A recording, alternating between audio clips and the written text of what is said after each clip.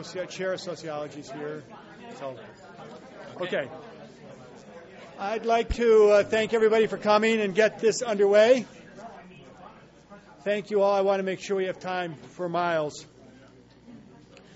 I am grateful for all of you coming out. Miles Hugstone is a professor of social psychology and director of the Center for the Study of Intergroup Conflict at Oxford University. His primary research interests have included attribution theory, social cognition, stereotyping, intergroup relations, and his recent work is focused on reducing intergroup conflict through intergroup contact and changing stereotypes. He's worked in Northern Ireland exploring the nature of the interactions between Catholics and Protestants, and his work shows how intergroup emotions, including anxiety and empathy, affect the outcomes of trust and forgiveness in situations of intergroup contact. Recently, he has been working on a project entitled Social Identity Intolerance in Mixed and Segregated Areas of Northern Ireland. Miles has written numerous books and journal articles. His publications include Understanding Attitudes to the European Community, Contact and Conflict in Intergroup Encounters, and Stereotypes and Stereotyping. He's worked closely with our former colleague Marilyn Brewer and published co-authored a number of works with her. And he's the former editor of the British Journal of Social Psychology and the co-founding editor of the European Review of Social Psychology. He has many honors. He's received the President's Award for Distinguished Contributions to Psychological Knowledge, the Gordon Allport Intergroup Relations Prize from the Society of the Psychological Study of Social Issues, and I could go on, but you're not here to hear me. You're here to hear Miles. So without any further ado, I'd like to introduce Miles Hugstone, and we're very glad to have him here.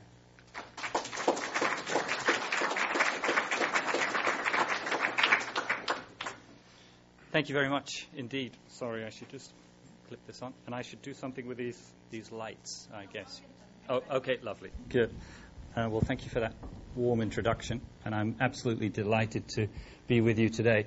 A couple of things at the beginning. One of the things that has always excited me about American academia is the sense of energy here. And I always see that when giving talks. With a couple of my friends, we've discussed this in the past, that with British audiences you need to wake them up. This is never necessary with American audiences. So with British audiences it would be customary to say, by the way, please do feel free to ask questions, maybe at the end if you'd like to. Whereas here you'll probably have your first questions with my first slide. And feel free indeed to interrupt me. I would prefer to have questions of understanding and information as we go along, just that will help me to keep track of the time. But if you prefer it otherwise and wish to attack me en route, that's fine, but then you have to invite me back to finish the talk next year. Thank you. Okay, so what I'm going to try to do in the time available is give those of you who haven't got it already a little bit of background knowledge about Northern Ireland, most fascinating real-life laboratory to study in. A wonderful place if you're interested in multiple identities that vary in their strength and intensity, and also a very interesting place to, appropriately as it is, to explore social identity complexity. And I say appropriately because that is a concept very much associated with Marilyn Brewer. So she kind of haunts me on my left shoulder throughout this talk. And in fact, she and I tried to do some work on this topic a couple of years ago. And as the expression goes, the data didn't behave. Marilyn moved on to other things, and I moved on to other things, and we pursued the topic, and now I think the data are behaving. So let's see what you think.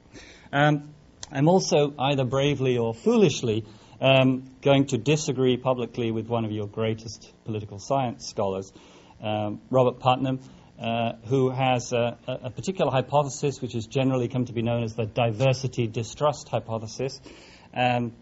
Of course, when we set out to do empirical work, we always report the numbers as they are, but this is an area that I always prayed we would get the results that we did get, because I think it's so important as a message to share with the people of the world, and the newspaper editors, the people who live in the communities in our countries, that there is no necessary negative association between diversity and trust. And I will show you some data that I think relate to that. And I have long been interested, as a social psychologist, in this notion of intergroup contact, which is closely linked to the idea of segregation. And we all know, in your country and my country and many other countries of the world, people live largely segregated lives for much of the time. And I think it's important for us as social psychologists, while we also do wonderful things in the lab, to get outside of it sometimes and live a bit of life and study people where they spend their lives. So some of the research questions that I would like to explore begin with identity. Now, we have a number of identities available to us. They vary in strength, they vary in salience according to situations in which we find ourselves in. I'm going to look first how these identities vary from location to location, comparing mixed and segregated communities. And then I'm going to look at whether identification works in a rather more sophisticated way as a moderator of some of the effects of contact that we've been able to identify. Then I'm going to look at this notion of identity complexity, which I will define and explain in more detail as we get there. But it refers to the idea that we either belong to a set of groups that all overlap massively. So, for example, you might belong to a polo club, you might belong to a political party, you might follow a sports team, and you might go to a particular church. And the people who do all those four things pretty much all stack up on top of each other. And that's actually pretty much what a lot of life is like in a place like Northern Ireland. Or alternatively, you might have a set of different identities that really did intermingle in a rather interesting way, so that you might find yourself being, let's say, some strange constellation of pro-war, anti-abortion, pro-EU, anti-Brit, or something like that, so that you would come together with all sorts of people who had different interests and views. And I want to look at the role of social identity complexity in helping to achieve generalized reductions of prejudice. And in a sense, this is one of the toughest tests of intergroup contact, because it's testing the idea that positive contact with members of one outgroup, say Catholics with Protestants, can, do you choose your term, trickle down, roll over, pan out towards other groups. So if I were a Protestant and I had positive interactions with Catholics, would that also lead me to be more open towards gypsies or travelers, towards gay men who suffer prejudice and discrimination in Northern Ireland, towards ethnic minorities who have recently arrived in Northern Ireland and also suffered prejudice and discrimination? And it turns out, just to spoil the story, it turns out that social identity complexity is a very important part of that component. So for those of you who don't know Northern Ireland, this is a map of the religious geography of Belfast. Ori, can you see that? Is that okay? If Belfast were a really well-integrated, well-mixed city, the whole of that map would be the color of that sort of lightish green. Okay? In fact, what you see is over on this side you have great swathes of dark green, which are predominantly Catholic areas. Over on this side you have great swathes of red, which are predominantly Protestant areas. And this picture is picked up and replicated largely up and down the country. This is the bit that makes it such a fascinating laboratory for me to work in. So let me tell you about the design of the first study I'm going to tell you about. This was a study that we conducted in 6 Northern Irish towns. We had recently been doing some related work in Belfast, so for this project we kept away from Belfast. We went to 3 mixed and 3 segregated neighbourhoods in these towns. I should point out to you just how high that percentage of people in Northern Ireland is who live in completely segregated neighbourhoods, 35 to 40%. We took a random sample from each neighbourhood, and we, of course, tried to match those neighbourhoods as well as we could on all the things that you would consider relevant, like education, unemployment, extent of sectarian violence, and so on. And we ended up with a large sample, nearly 2,000 members of the general population, roughly equal sizes of Catholics and Protestants. And this, I should warn you, is a cross-sectional study. Those of you who are immediately reaching for that question about the limitations of cross-sectional data, I'll ask you to hang in there. There will be longitudinal data coming your way. Okay, a little bit more about multiple categorization before we get into the data. The easiest way, simplifying terribly, to understand Northern Ireland is that it is a conflict between people who want Northern Ireland to remain part of the United Kingdom. Those people are called the Unionists because they want to remain part of that union. And those people who want to see unification with the Republic of Ireland. And those people are predominantly Catholics. And those two categories largely overlap, but not exclusively. In our most recent study on identity, we're actually finding significant subsets of Catholics who want to be part of the UK and Protestants who want to be part of Ireland. So things are mixing too. However, not only these ethno-religious categories are important, other ones are too. The national categories, maybe neighbourhood categories, and so on.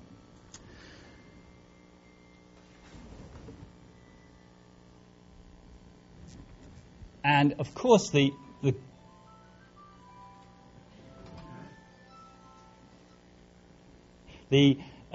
government, or one arm of the government who funded this particular research, I should emphasize, by the way, they do not bind our hands at all. They provide us with money, but they do not constrain us in any way, shape, or form about what we can ask or what we can report. They're very interested in the emergence of neighborhoods as a new form of identity, so that there are an increasing number of mixed neighborhoods. There are some planned mixed communities that we hope to study in the future. And they're very interested in the state of the common in-group or the Northern Irish identity. One of the theoretical positions that's been tremendously powerful in this area has been that associated with Dovidio and Gertner, the common in-group identity model. And I have enormous fun with those two because they're both very good friends of mine, and I disagree publicly and privately with them and vice versa. And we relish the fact when we find a result that disproves the other one's theory. I've actually got some nice data here which are pro-Dovidio, but the bit that's not pro-Dovidio is that, of course, if the problem with that simple, then people would have embraced the Northern Irish identity many, many years ago. And the problem is that while this identity seemed to be growing a few years ago, it's a minority identity. There aren't too many people from either side who endorse it. But we'll see how it works. So I realize one of the exciting things about talking to this audience, and one of the challenges too, is to keep you guys, all of you, on board while I go down my empirical highway. So I work with surveys, I work with survey items, and I guess I need to stop from time to time and explain to you how we do things. So let me tell you first how we measure the strength of social identification. And we've done this in this survey at 3 levels. So we've done it for the national group, so whether you elect to call yourself British or Irish. We've done it for the common in-group. We've done it for the Northern Irish identity. And we've done it for neighbourhood. And, of course, we've done it for Catholic, Protestant as well. We try not to call those religious identities anymore. We try and call them ethno-religious, which is more of a mouthful, but it's more accurate. So this is a 4-item scale based on one developed by Rupert Brown and colleagues, which asks essentially just about the strength of this. And one of the challenges and one of the really interesting things to be doing in the future is to take the notion of social identity and unpack that much further. There's been a wonderful theoretical piece written by Ashmore and colleagues in 2004, which argues that there might be as many as 10 different dimensions of social identity. I don't quite believe there are that many, and we've just collected some data on that too. But there are different dimensions. This one, we're really just looking at the strength. And so we ask people these kinds of questions, and we ask them to make fairly simple endorsements on a survey. And just to lead you in slowly to the kind of results we've got, I'm collapsing here over Catholic and Protestant. I'm just comparing the segregated and the mixed neighbourhoods. And you can see that the identities that people attach greatest importance to are the ethno-religious and the national ones. Those people who set their hopes on the common in-group and the neighborhood identities, those identities are there, but they're much less important. If you break it down further, you can see why I didn't show this one to you first, because it's even more complicated. But if you break it down by neighborhood and by ethno-religious group, you still get the same picture. It's the ethno-religious and the national identities that tend to be the ones that are seen as more important. Now, we did something a little bit experimental in this survey too.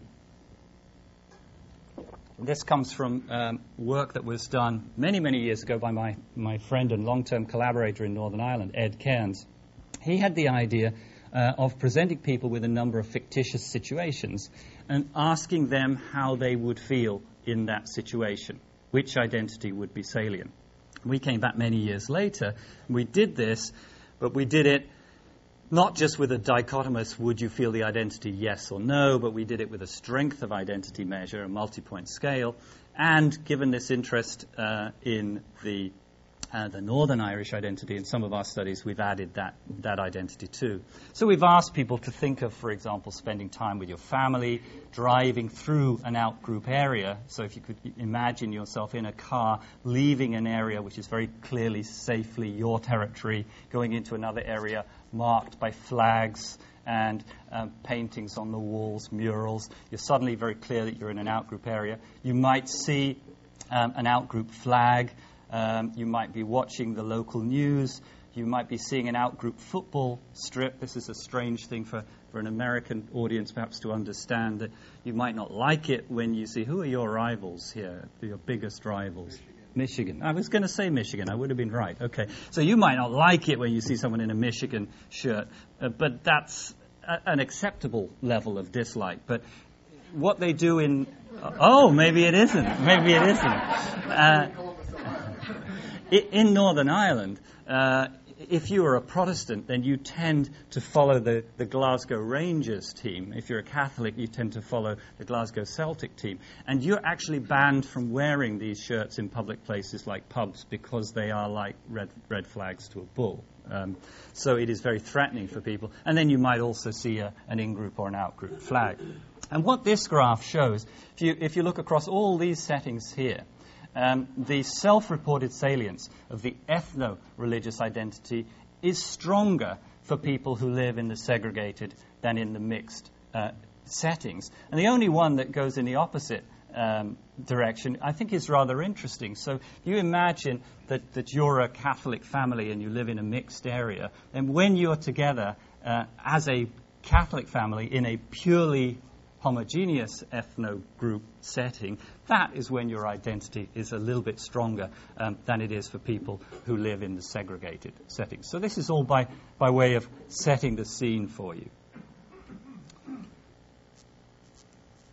I want to go back now to identity complexity, which is this question of how people represent, how they cognitively represent the interrelationships between their multiple social identities. And if all those groups are perceived to overlap, then we say that identity structure is simplified. And if there's a much more interesting interleaving between them, we say that it is complex. And work by Marilyn Brewer and her colleagues has been particularly influential in showing that people who have more complex social identities tend to be more tolerant and more open and show less bias toward members of outgroups. So this is the first time, I'm pretty sure it's the first time people have ever used measures like this in a random sample survey, because they're quite demanding measures. They're just the way they are worded. And we had to work very hard to come up with some forms that would work for us. So what we're doing here is we are exploring the relationship between the complexity of the social environment and the complexity of people's representation of their social identities. Now, just to make life a little bit more challenging for us, Marilyn and Sonia Rokas drew a further distinction between two types of identity, what they called overlap complexity and similarity complexity. And I'm going to give you some examples of the measures that we used for those two to make that clear. So social identity complexity of the overlap variety, what you would do is you would say things like, how many Protestants in Northern Ireland would you say consider themselves British? And the answer to that would be around 75%. How many Catholics do you think consider themselves British? That would be much lower. And you go on like that, and you report on this scale here from 0 to 100.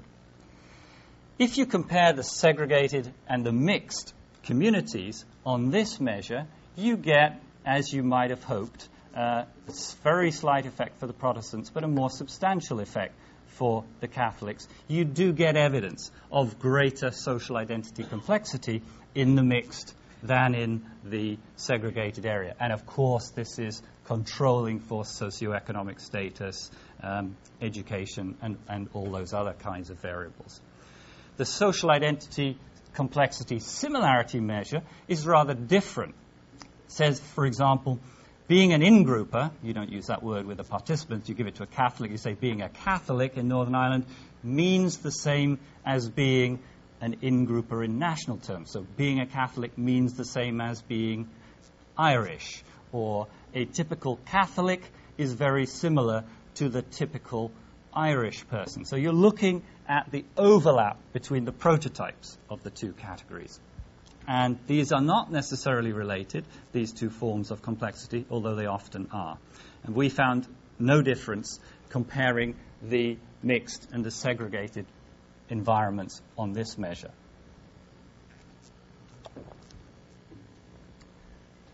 Now I want to move towards Putnam's work and why I think it's very interesting.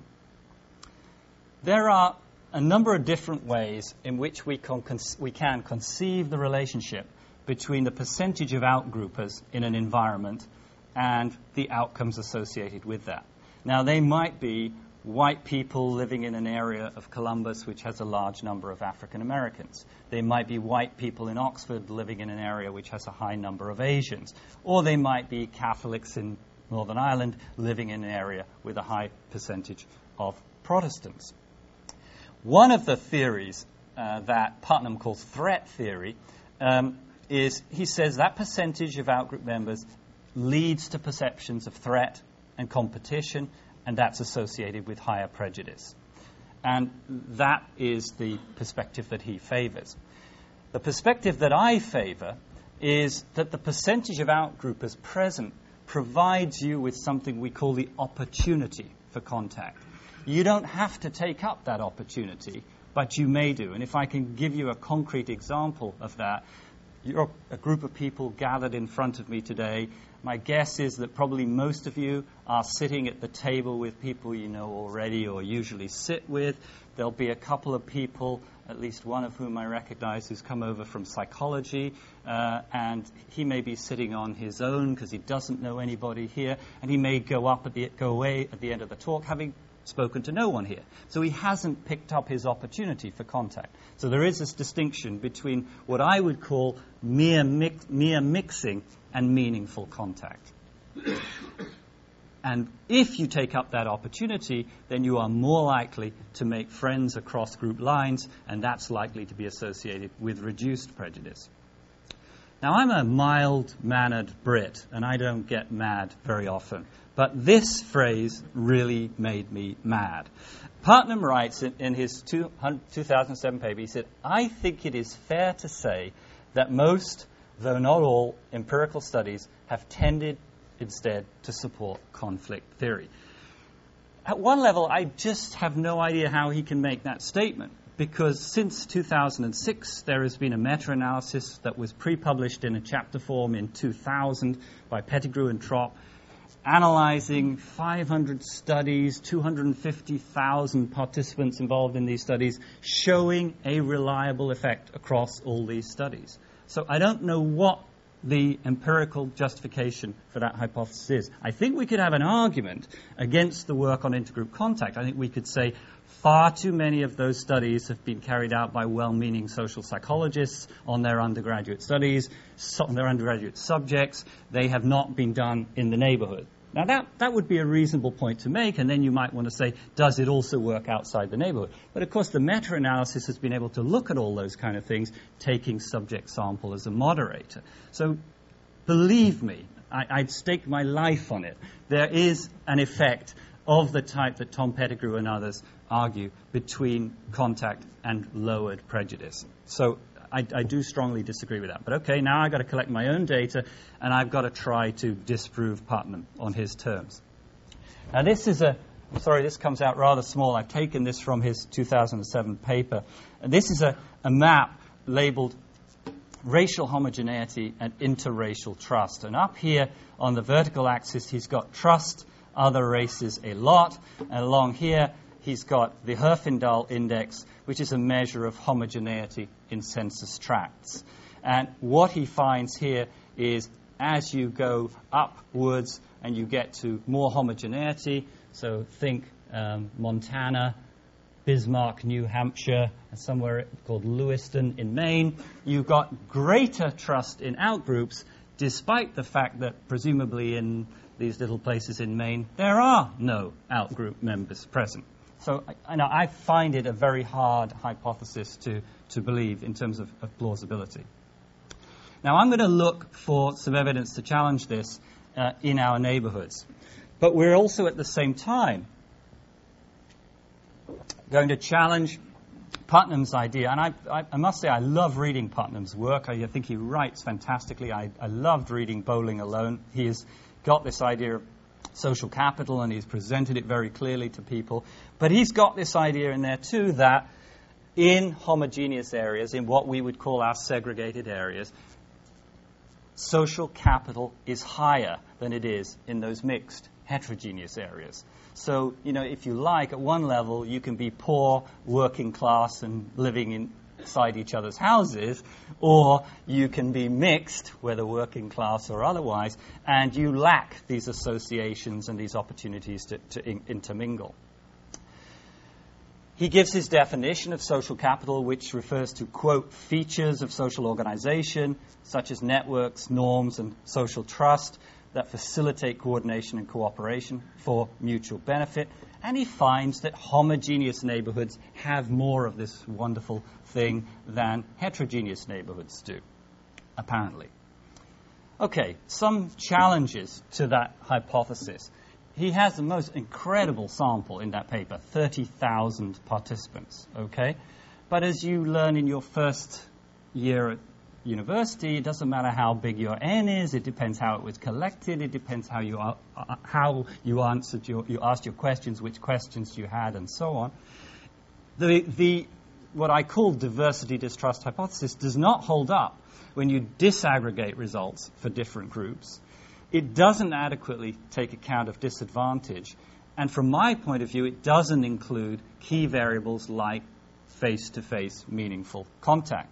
A number of papers have been published subsequently showing that when you do look at those kind of things, actually disadvantage trumps diversity. It's disadvantage that is associated with distrust, not diversity.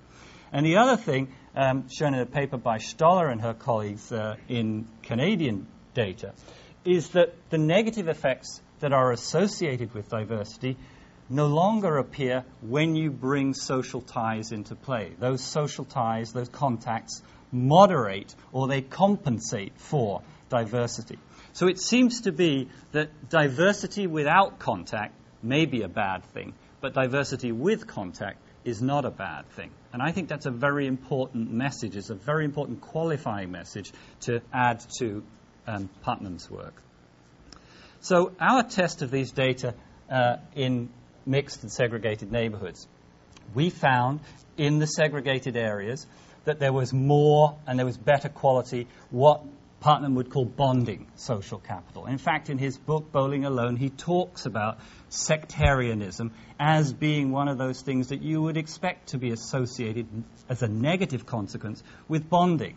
You know, I'm a Catholic, I'll help my Catholic friends get jobs, I'll exclude Protestants from that labor market and so on. That's bonding social capital. It's doing good things for people who are in your network, and it's doing bad things for people who are without your neighborhood. Interestingly, we've also measured levels of health, the GHQ questionnaire. There are higher levels of psychological well-being in segregated areas too, which is an interesting thing. So there is some work suggesting that living in mixed areas can be quite stressful. There's work in the United States showing this particularly suffered by African Americans in interrace settings. So it has to be compensated for in different ways.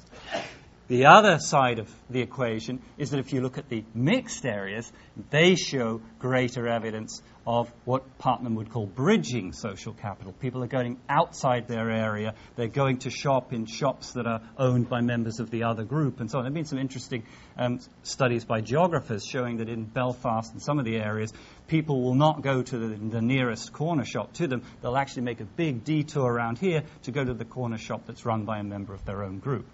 And in case I didn't, I should have maybe spelt that out at the beginning, whereas with race, it's very easy who belongs to in and out groups. In Northern Ireland, it's very easy once you know first names or second names or neighbourhood areas or sports interests and things like that. And where you don't know it, they have a little dance, you might call it, which is called telling. You say to somebody, "Where are you from?" Okay, and that you never would go up to someone and say, "Excuse me, are you Catholic or Protestant?" You would never, ever do that. You would just try and get around it in a roundabout way. We also found evidence that you would expect to find concerning prejudice and sectarianism in these two different types of areas. In the segregated areas, there's greater support for ethno-political violence. In the mixed areas, there's greater willingness for cross-group contact. And in fact, we went on to say there is greater direct contact, indirect contact, positive contact, and so on. So the benefits, the potential benefits of living in a mixed area really are coming through. The one thing that I want to spell out here about contact is opportunities for contact we've done, out-group friends we've done. I want to just spend a few seconds or words on this notion of indirect or extended contact, because that might not be a term that you've come across. And it's a brilliant idea. Unfortunately, it's not mine. It comes from a social psychologist working in the States called Steve Wright, and I've become his number one supporter. I keep collecting wonderful bits of data that support his theory. And I think it's just such a clever idea. So it deals with contact where you don't have any direct contacts with members of an out-group yourself, but you have friends in your in-group who do have out-group contacts. And obviously the closest kind of extended contact is when, say, you as a Catholic have a Catholic friend who has a Protestant friend. So you've got two strong links. And you can think of those links being weaker. So you could have you as a Protestant having a Catholic neighbor who has a Protestant neighbor. That's a much weaker link. And I'll show you later just how important that form of contact is, when it's important, and how it works. Now, I realize I've got about halfway through and I've thrown lots of things at you. Should I pause and let you ask me any questions of information? Somebody's looking at his watch, which may mean that I'm not going fast enough. Be honest with me, sir. Does it? Fine, thank you. Any questions of... Yes? On your first slide where you talked about the numbers in the book, more than half, there were 2 times as many women as men for both the Protestants and the Catholics. Yeah. Was that by choice or is that... No, by chance. This happens almost every time we do a survey there. That's who you typically find at home when you go and do the survey. And does that have any meaning? It doesn't. I wouldn't like to say it has no meaning. We know. I'm thinking about violence. No. We know that in all of these studies, as a rule, you tend to get more sectarian scores from the men than the women. But for our purposes today, I think we can leave it to one side because we have an overrepresentation of women in both samples. Is there any? I mean, do they work? Do you know anything about their lives? Whether which women are involved in public space, or whether they... Oh yeah, we know all sorts of things about some of them because we've also done all focus groups and interviews in the neighborhood. We know all sorts of things that they get up to, but they're just not in today's talk. And they're not excluded because I don't like them. There are lots of things that are not included in today's talk. Sorry, these are two huge projects. Yes. In the first graph, could you say that the religious and the national identities were more important in the neighborhood? Is that what that was showing? Yes, exactly. However, if you think about it, where you choose to live is so very important of how you identify yourself. Mm-hmm. Right? Yeah. I mean, in a way, it would seem to be more important. Yeah. Because it really, I mean, that chooses almost everything places do. Yeah. So you're surprised. You're surprised by that. Yeah. Yeah. I think it's that's where the social capital bit ties up, because you have to then look at how many organizations there are that really push that neighborhood identity. So if you live in Germantown, do you belong to all sorts of things that have that term Germantown in their name? Or rather, are you belonging to political parties? Are you belonging to bowling leagues or whatever that aren't necessarily based on that neighborhood? I mean, this is not. Remember, this is a snapshot. One will be hoping that in time the neighborhood identities will assume greater importance. But that's what it's telling us right now. Thank you. I always think it's nice to have a couple of questions at that stage too, because otherwise I'm hitting you with tons and tons of facts, and it gives you a bit of breathing space. Okay, so now a series of tests of the Putnam diversity hypothesis. And I'm going to just go through one slowly to show you what the effect is, and then I'm just going to show you that we replicated it on multiple items so you don't think it was a chance thing. So we're taking the measure, how would you rate the feeling of belonging in your neighborhood, which is pretty much a sort of social cohesion, social capital measure used in a number of studies. And we're using here as a measure of contact, direct neighborhood contact. So we're excluding other forms of contact.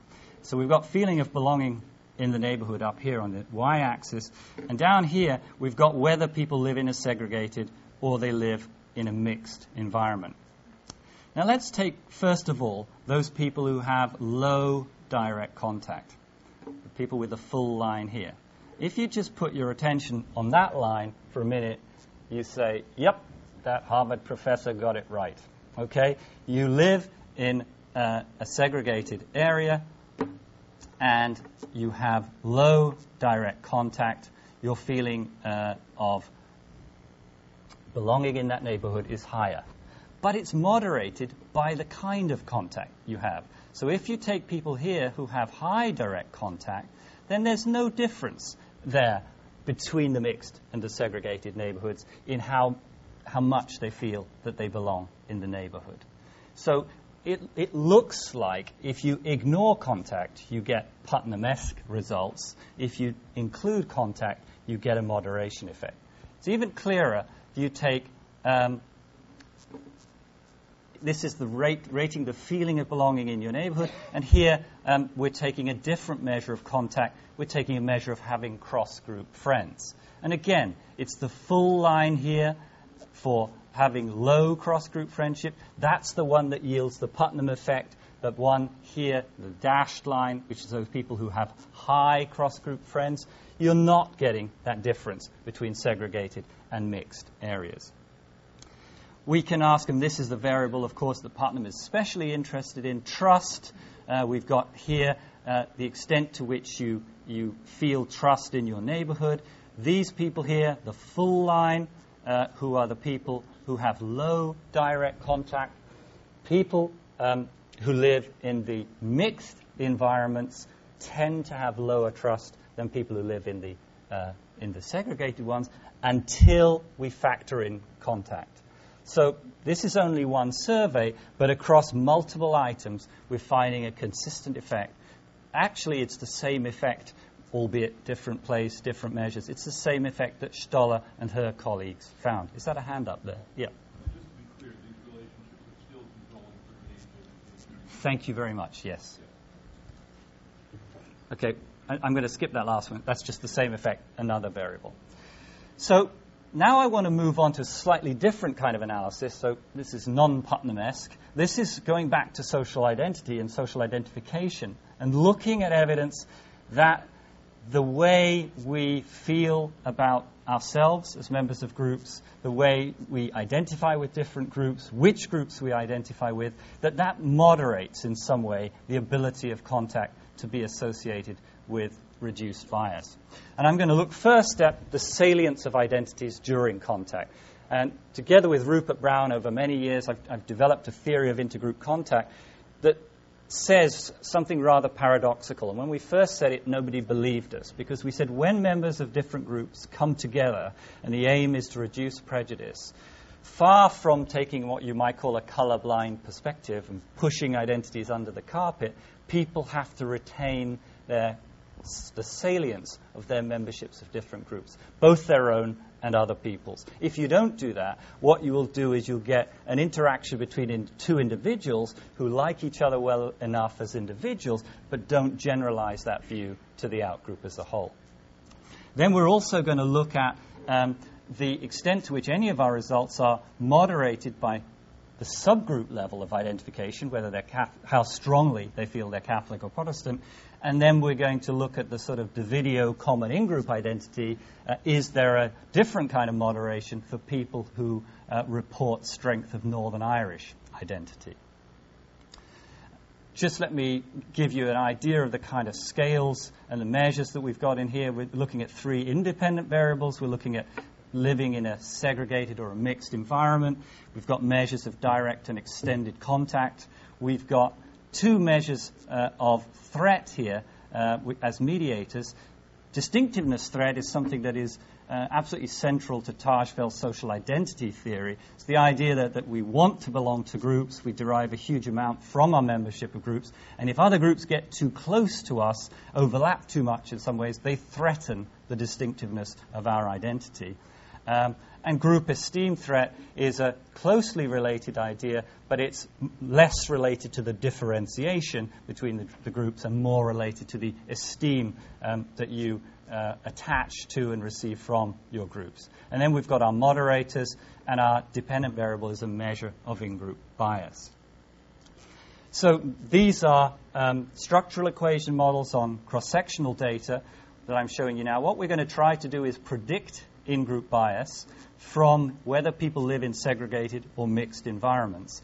We're predicting that effect will be mediated by the types of contact you have, whether direct or indirect, and that will in turn be mediated by the extent to which you feel these 2 kinds of threat. So in the first part of the model, as you would expect, living in segregated environments is associated with having more direct and more extended contact. Also negatively related to distinctiveness threat, and there's a small direct effect from the area in which you live to bias, with more segregation, lower bias. Then in the next stage of the model, there are paths from contact to the 2 types of threat and directly to bias. So the model is working out theoretically in the way that we predicted, with direct and extended contact mediating the neighborhood effects and the types of threat mediating the effect of contact on bias.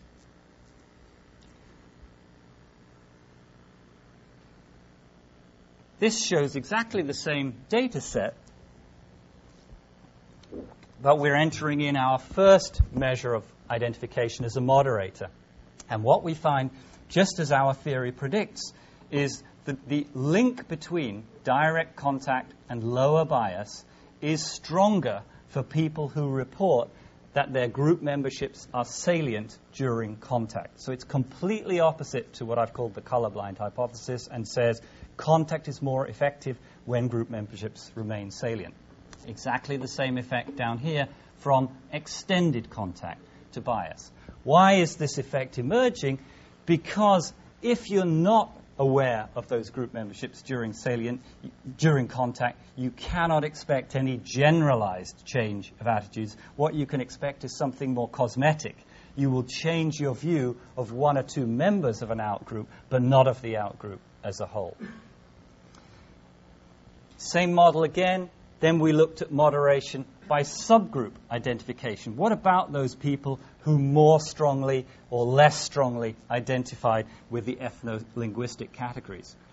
And here you get exactly the effect that you would have predicted. Threat is particularly strongly related to bias for those people who are high subgroup identifiers. Highly Catholic, highly Protestant, you're the ones who are most impacted by distinctiveness in forming a judgment of the other group.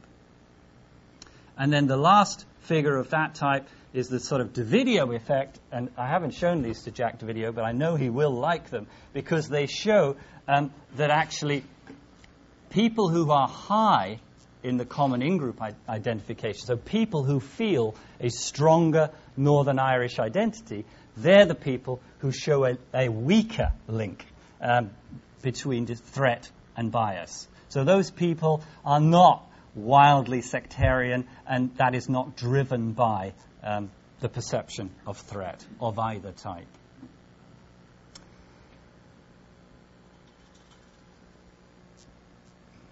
Okay, I'm going to skip on now to show you another slightly different approach.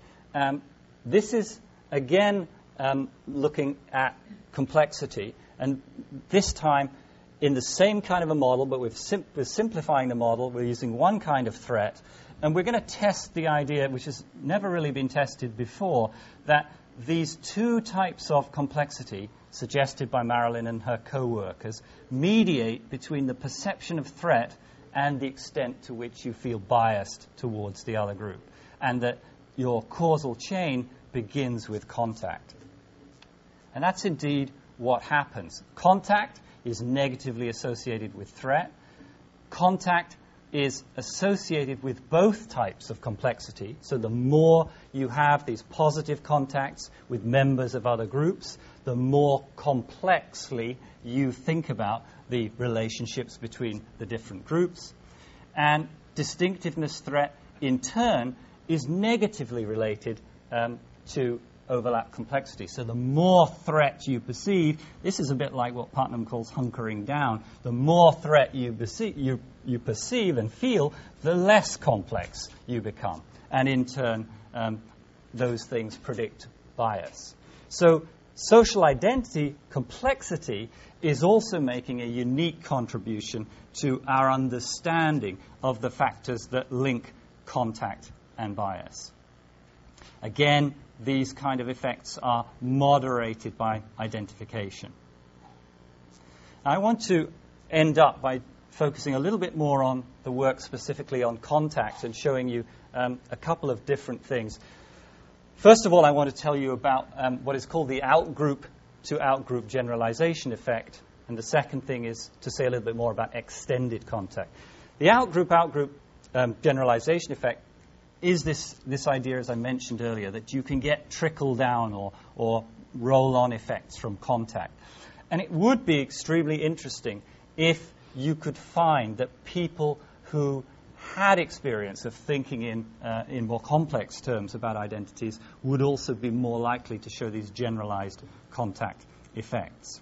So just to go through the stages here, what we're arguing is that contact with out-group 1 will change attitudes to out-group 2, and it will do it by changing the attitude to out-group 1. So a Catholic will form more positive attitudes of ethnic minorities in Northern Ireland because their contact with Protestants has led them to be more positive about Protestants. Now, Tom Pettigrew has an interesting mediational route in mind here. He used this lovely term, deprovincialization. There's a sociologist in the audience. They might be able to remind me whether I think this might be one of Simmel's ideas. And it is this idea that you sort of get out of your own small world identity and you begin to think of people and yourself and others in a more complex term. And this could work in a number of ways. It could work through reappraising the in-group So through contact, you have a less glorified view of the in-group, but it could also work through social identity complexity, that through contact, you develop a richer sense of the multiplicity of categories that exist in our social environment, each of them having equal value. So we've taken measures in this study of cross-group friendship with the other religious group. To use for control purposes, we've got contact with 4 other groups. These are the racial minorities, the new immigrants, traveling community, and the gay community. We've got a measure of similarity, complexity, and then we've got attitudes towards the ethno-religious in-group, the out-group, and all 4 of these other groups. So we're testing, again, cross-sectionally, we're testing the idea that cross-group friendship between ethno-religious groups will have an impact on attitudes to other groups. It will do so through social identity complexity, perhaps through a change, a less glorified evaluation of the in-group, and through a change in the attitude to the ethno-religious group, while controlling for contact with all the other groups. And that's exactly what we found. So in fact, Tom Pettigrew's idea of in-group reappraisal here doesn't turn out to be a significant mediator, but the notion of social identity complexity, which I think you can see actually as a measure of deprovincialization par excellence, does work statistically significantly as a mediator of the effect.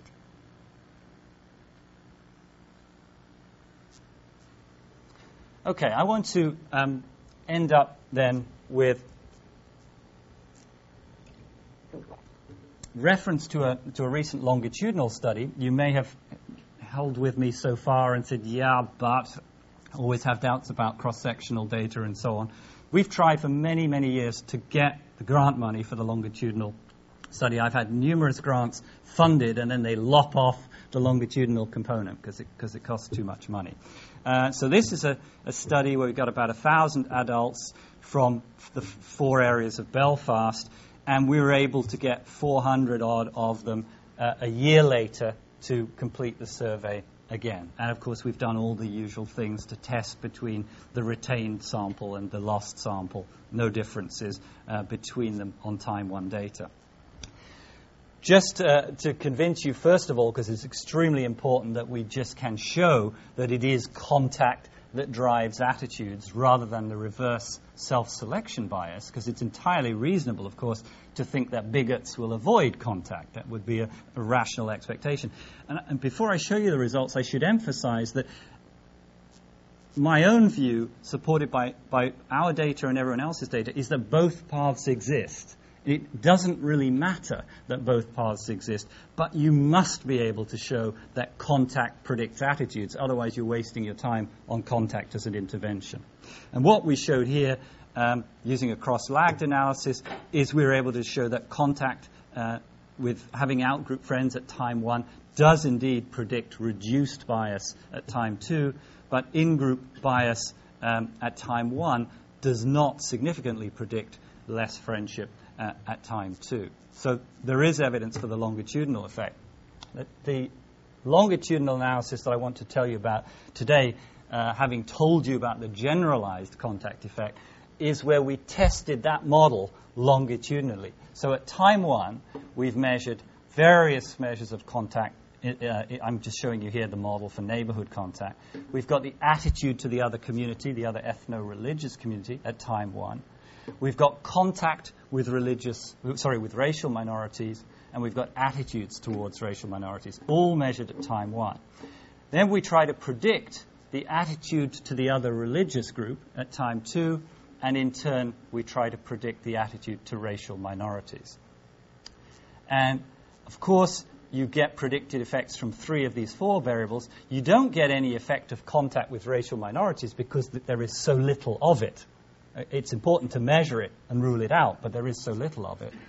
And you get a mediated effect, just as Pettigrew argued, that contact is working by changing the attitude towards the religious outgroup, and there's also a direct effect from attitudes to racial minorities from time 1 to time 2, as you would expect. So for the first time ever, we've been able to show mediators of this effect, and we've been able to show the effect longitudinally. I want to just end up, literally 5 minutes, I just want to end up by looking at extended contact, because I think this is a really, really exciting kind of development. As I've said to you, it's this idea that contact is second-hand, and just knowing somebody who has an out-group friend could be a very powerful influence. Its advantages are multiple. It means you make the best use of out-group friends. So if I had an out-group friend and I brought that out-group friend to meetings that we had together, you would all benefit from the opportunity of watching me as an in-group member interacting with that person as an out-group member. You would learn something about what forms of behavior were acceptable, for example. The salience of those two people you observe, one in-group and one out-group member, would also be higher because you would be observing them. And that should be positive and preferential for obtaining generalized effects. And thirdly, intergroup anxiety, which I haven't talked about today, but in much of our work we've shown that this anxiety about meeting with members of outgroups is one of the most important things that contact programs have to attack and can successfully attack. Through contact, you become less anxious about future interactions with people who belong to different groups. But if you're merely observing contact, you should be less anxious than if you're taking part in it. We showed this effect in Northern Ireland cross-sectionally back in 2004. Very simple idea that you measure the number of direct friends someone has, you measure the number of indirect friends they have, and you measure, let's just focus on prejudice for the moment, and you, in this case, are able to show that effects are mediated by reduced anxiety. So number of indirect or extended friends has an impact when controlling for direct contact. How does it work? According to Wright's theory, it works in a number of different ways. He uses this lovely notion of the inclusion of the other in the self, which you can think of as being two individuals who overlap. Picture them both as circles, and they overlap. So if you take your spouse or your partner or your best friend and you think of these two circles, they overlap greatly if that relationship is close. Whereas if you think of yourself and a neighbor you never talk to, then these circles are completely independent. And there is a very nice pictorial measure that taps this. Wright also believes that extended contact works through changing norms. Norms, I think, are absolutely fundamental in this process. There are out-group norms and there are in-group norms, and I think both of them should work. Because when you're watching these two individuals, in-group and out-group member, watching an out-group member being nice to an in-group member should change your perception of the norms about how out-group people behave towards in-group people. And the corollary of that is that watching the in-group member interact with the out-group member changes your view of what is acceptable for you as an in-group member to do and how you should behave to out-group members. And then, of course, we have intergroup anxiety, as mentioned already. So we tested this model longitudinally. I'll just point out here that this mediator here, we could not longitudinally separate the two components, in-group and out-group norms, so we just have one measure, group norms. We're predicting bias at time 2 from all these putative mediators at time 2, and we're predicting them from extended contact at time 1. And we're able to do that, showing for the first time that extended contact works longitudinally and how it works. And two final effects which convey my excitement about extended contact, because why should extended contact be important? I mean, we have this nice direct contact working. Why bother? Why bother with something else? The reason why we should bother, in my view, is that so many of us live in segregated neighborhoods. We work in segregated settings. We're educated in segregated institutions. So we don't have that opportunity for direct contact. And what we were also able to show in this study is a longitudinal effect from reporting more extended contact at time 1 to actually taking up more opportunities for direct contact at time 2. So you could think of extended contact being a form of preparing yourself cognitively, mentally, behaviorally for actual contact. And we found that controlling for direct contact at time 1, you can predict all 3 of our measures of direct contact at time 2 from the measure of extended contact at time 1. My very final piece of data I want to show you shows to me why I think extended contact is so important.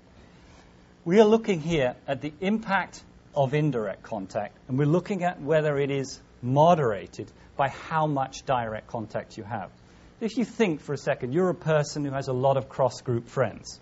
Why should you be impacted by your indirect or your extended contact? That's a weaker form of contact. Why should it have any influence on you? On the other hand, you might be somebody who lives in a highly segregated area, works in a segregated workplace, almost never sees members of the outgroup. You should be much more influenced by those occasions on which you see a member of your group interacting positively with a member of the outgroup. So we've got here in-group bias on the y-axis. We've got low versus high indirect contact on the x-axis. And if you look first at those people who have high cross-group friendship, those people are relatively untouched by how much indirect contact they have, as you would expect.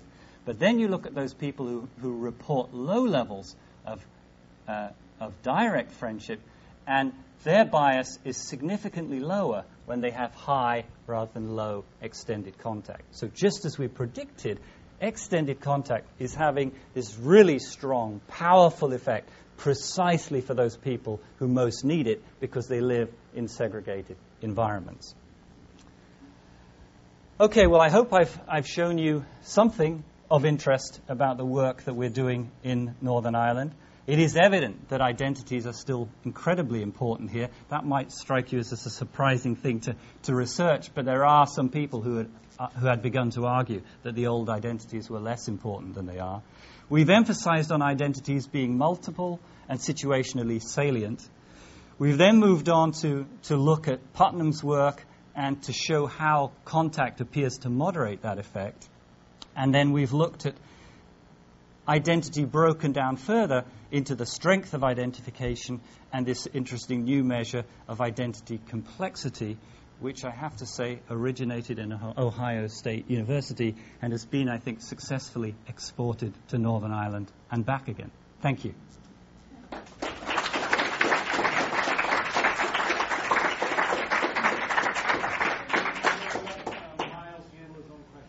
Okay, yeah.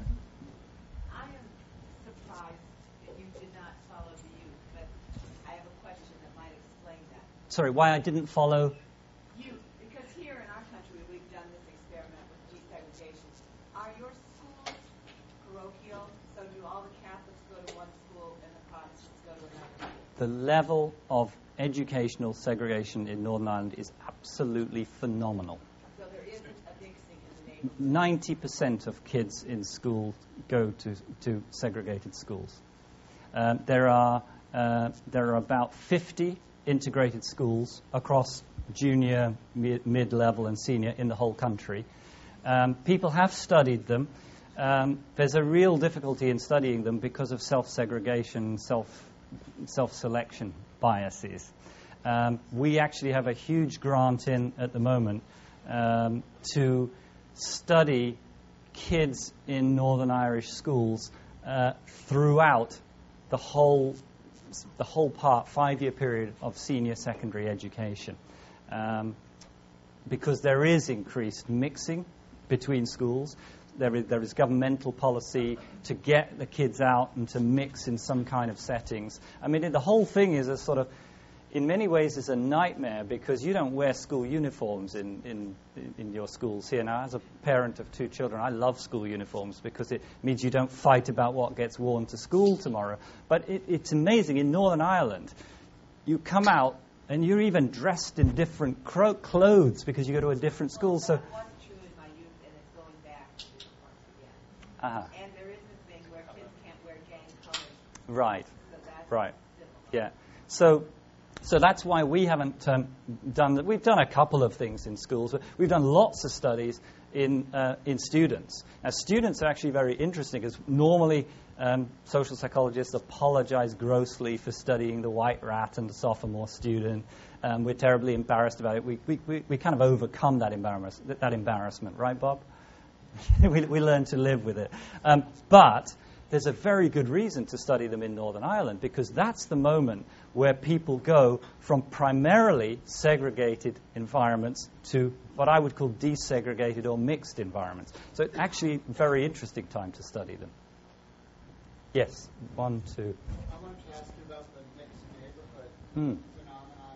If you break it down in terms of the reasons why people wind up in mixed neighborhoods, is this a choice?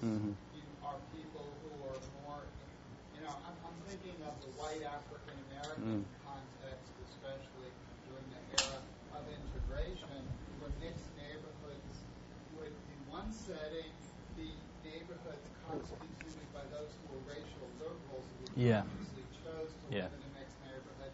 Another case would be blacks encroaching on a white working class neighborhood and a feeling of threat on the part of those whites who see housing values going down or believe that their status is in decline. So how does that play out in Belfast? Yeah, that's a very, very key question.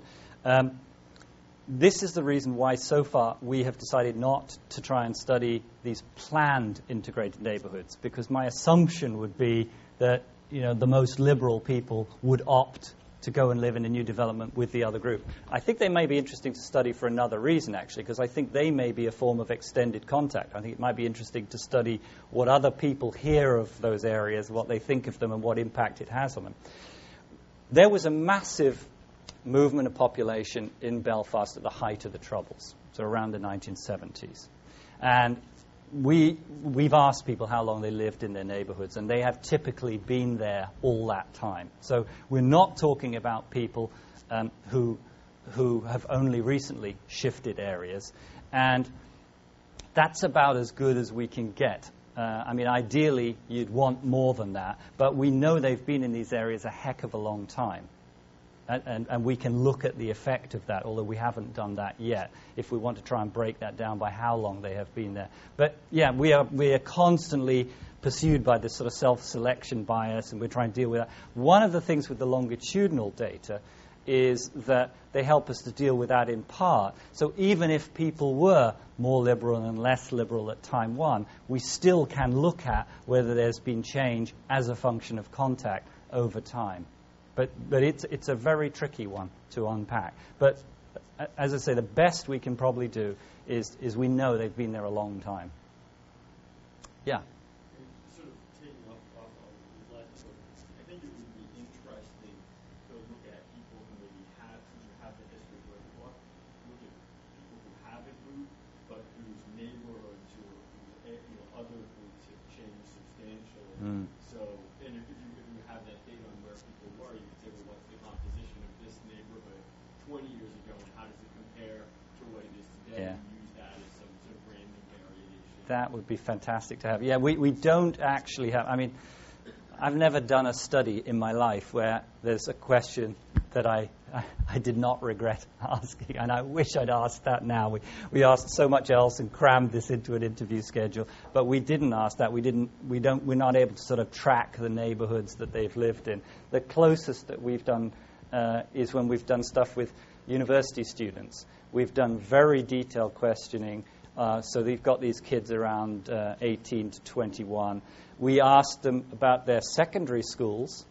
We asked them about the proportions there, the friends there. We've asked them about their junior schools, and we've asked them about their home neighborhoods. So we've done that kind of thing in other places. And interestingly, what you find then is you find evidence for it. We haven't published this yet because we're trying to run another study just to get a replication. What you find is a strong relationship between contact at secondary school and bias at now in university, which you'd expect.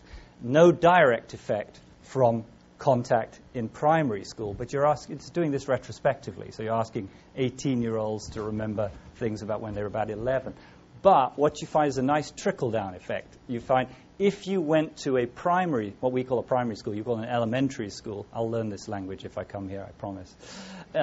If I meant by that, if you offer me the job and I come here. Sorry, just so nobody misunderstands me. If you go to an elementary school and you have these positive contacts, that makes you more likely to have positive contacts at secondary school. So you get a nice knock-on effect. Yes? Quick question. You treat Northern Ireland kind of a single community. Are there any real differences, for example, in in-group bias between Catholics and Protestants? And then I have an observation. You talk about Northern Ireland not mentioning religion, apart from using Catholic and Protestant. Religion is just absolutely neutral. Does it not have any effect in any of this? You know, we've looked at religion in other studies. I'm very, very much guided by my colleagues on the ground there in the terms we use. And this is not a theological conflict. It's an ethno-political conflict. And, we have measured religiosity and found it does very, very little. So that's my answer to that one. Sorry, I forgot the first part of the question. I had this distracting voice saying, which part of England does he come from? Just answer the question, then I won't be distracted. Liverpool. Yeah. The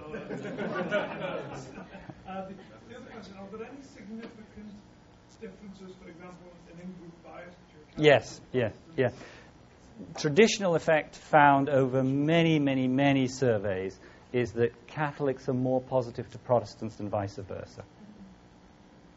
Which is actually rather surprising, given the past of religious discrimination and so on.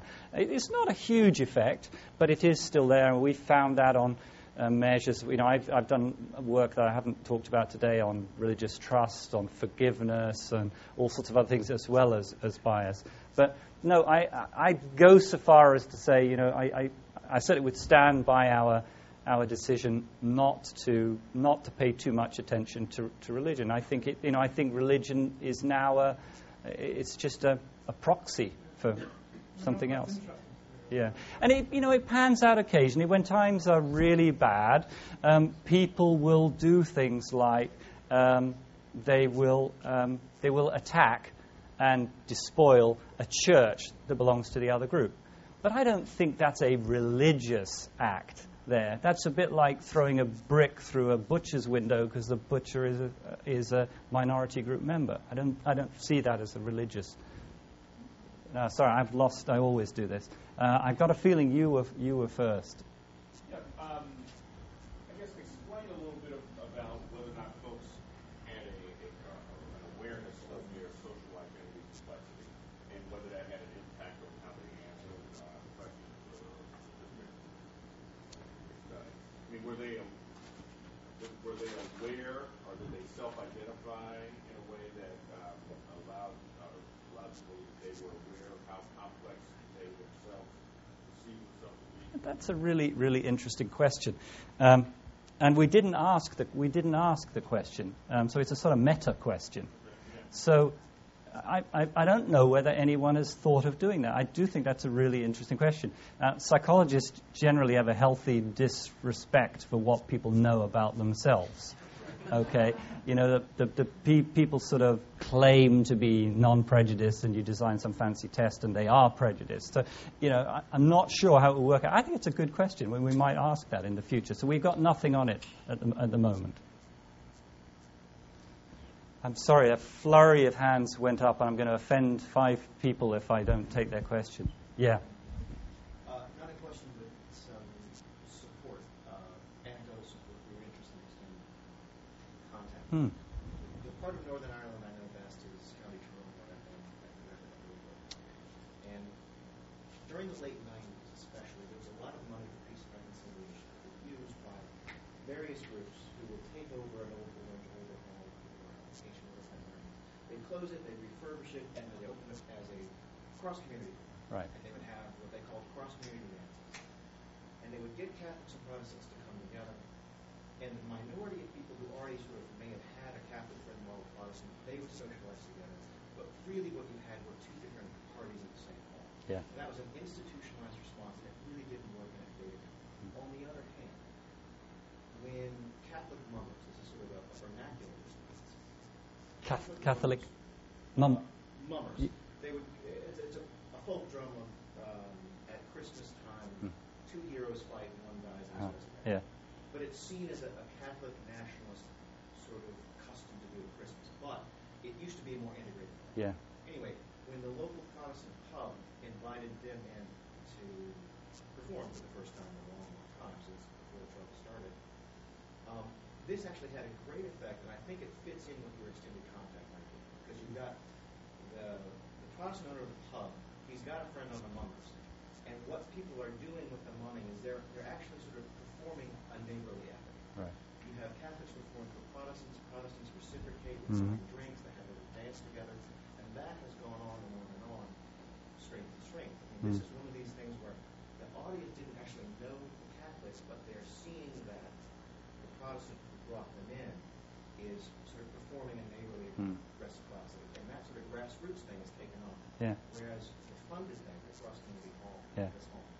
Yeah, a huge amount of money has gone into funded efforts, and one of my close colleagues who works in social policy, Joanne Hughes, she's written a paper which is title is something like "So Many Million Pounds of Wasted Effort?" ? A heck of a lot of money has been wasted, and it is terribly disappointing. And we did this huge project which they funded generously. But trying to get to the next stage, trying to impact on policy is just so frustratingly difficult. You do your best. I mean, I go there all the time. I'll talk to anybody who asks me to talk. And I think things, I'm an optimist. I do think things are changing massively, particularly among young people who went for a long period of time without any experience of mixing with the other group. And, it was told to me that the parades which are a flashpoint, or used to be a flashpoint every summer, it was told to me by older people that, when they grew up, everyone used to go to the parade from both sides, and they would watch it. Then it became this sort of ethno-sectarian wheel march through your neighborhood in your face, and the whole thing changed. I think you're right in the last thing. So you're very correct in making the distinction between these types of content.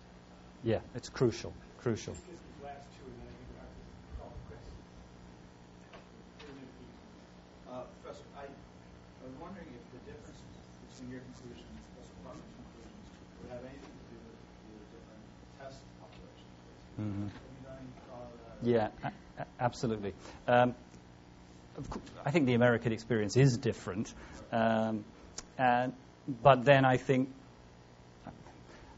given that it's different, maybe you should also be a bit more careful before writing an article about diversity and distrust that is picked up by world leaders.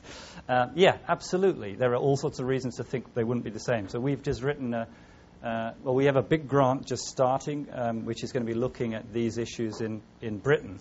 So we had ethnic disturbances in northern mill towns in 2001. We're going to be doing work in survey research in neighborhoods. And we're going to be doing longitudinal work in schools there. So we'll be getting some English data to go with it. And I'm collaborating with the Max Planck Institute in Germany and some colleagues spinning out from there.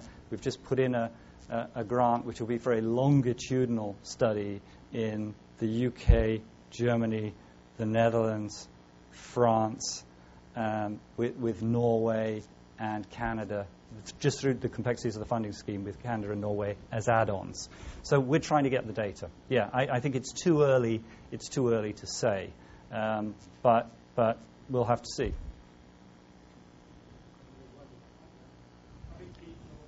Yeah. I'm wondering if you could take a step back and look at the implications of your work for conflict resolution elsewhere in the world, where sectarian conflicts, say in Bosnia or Baghdad, exist. There are those who say, well, they just need to sort themselves out, let them fight it out, let them cleanse their areas, give them their own neighborhoods, and then everything will be, they'll be tense, but they'll be stabilized. They'll have the green line or the red line or whatever line. It seems to me, though, the way you're describing it, longer-term stability would actually be enhanced by fighting to maintain the integrated nature of neighborhoods where they exist. And I'm just wondering if you've thought about the implications of your work for conflicts elsewhere. I do. I think about it. I think about it a lot, and I take every every reasonable opportunity I can to go out and collect data somewhere else. You know, we've also got a big project running in Cyprus, for example, showing very similar kinds of effects. I think you've got to capitalize first on the economic drivers of these things. So one of the things that they're planning to do in Northern Ireland is that they've now got a government policy to make schools collaborate at a higher level.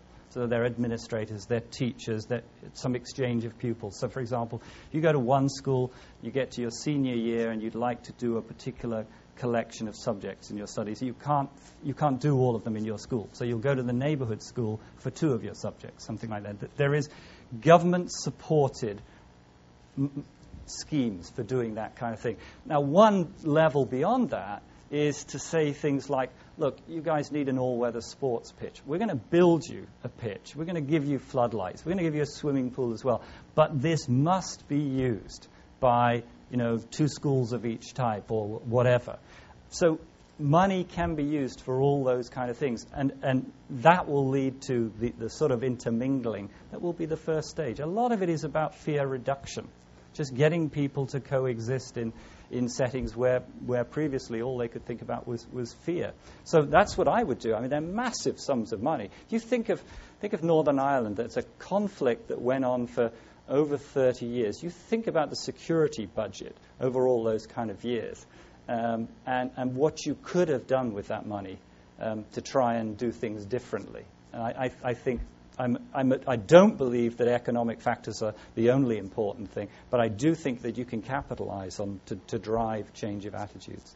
That's one of the key things I would do. And everything that I set up, I would set up on the sound social psychological principles. I mean, one of my little dream scenarios, which I've discussed with my Northern Irish friends, who were talking about the school uniforms, you see. And one of the manipulations that we use, not we, the video Gertner people use in their studies, they have people in a lab room and they have the green team wearing green T-shirts and the red team wearing red shirts, and then they do crossovers and you wear something in common. I thought, you're wearing a nice tie today. So you take a tie. You might take a different, and our kids wear ties with their uniform. So you have the green uniforms that belong to one group and the blue that belong to another, and then you say, okay, at a higher level, both of these schools belong to a collaboration between schools in Omagh, whatever, and you give them a common tie. Just little things like that. You build it up slowly. So tie people into structures and give them economic support for them. That's what I would do. My question had to do with the integrated areas. The children in those areas, do they go to a school within that area, or do they go outside to their own separate schools? That's a really interesting question. If they go out, perhaps then you have that secondary contact. If they're staying together, Yeah, that's a very good question. I can't recall. I don't think we asked that question, but we did ask questions about your children, because we think that another interpretation of the extended contact thing is to say if you are young and have no out-group friends, but maybe your grandmother, who remembers the old days when they did mix, does have some friends, then that's a potential extended link. So we can and will look at that. But what I know is because there are so few integrated schools, then people go to those from many different areas. But that is a question to which I honestly don't know the answer, particularly in the areas of Belfast where those kids would go to school. Well, I want to thank all of you for coming, and I especially want to thank Miles for coming over to the States to give us this talk and to give us a chance to meet and talk with you. So thank you all very much. Miles. Thank you.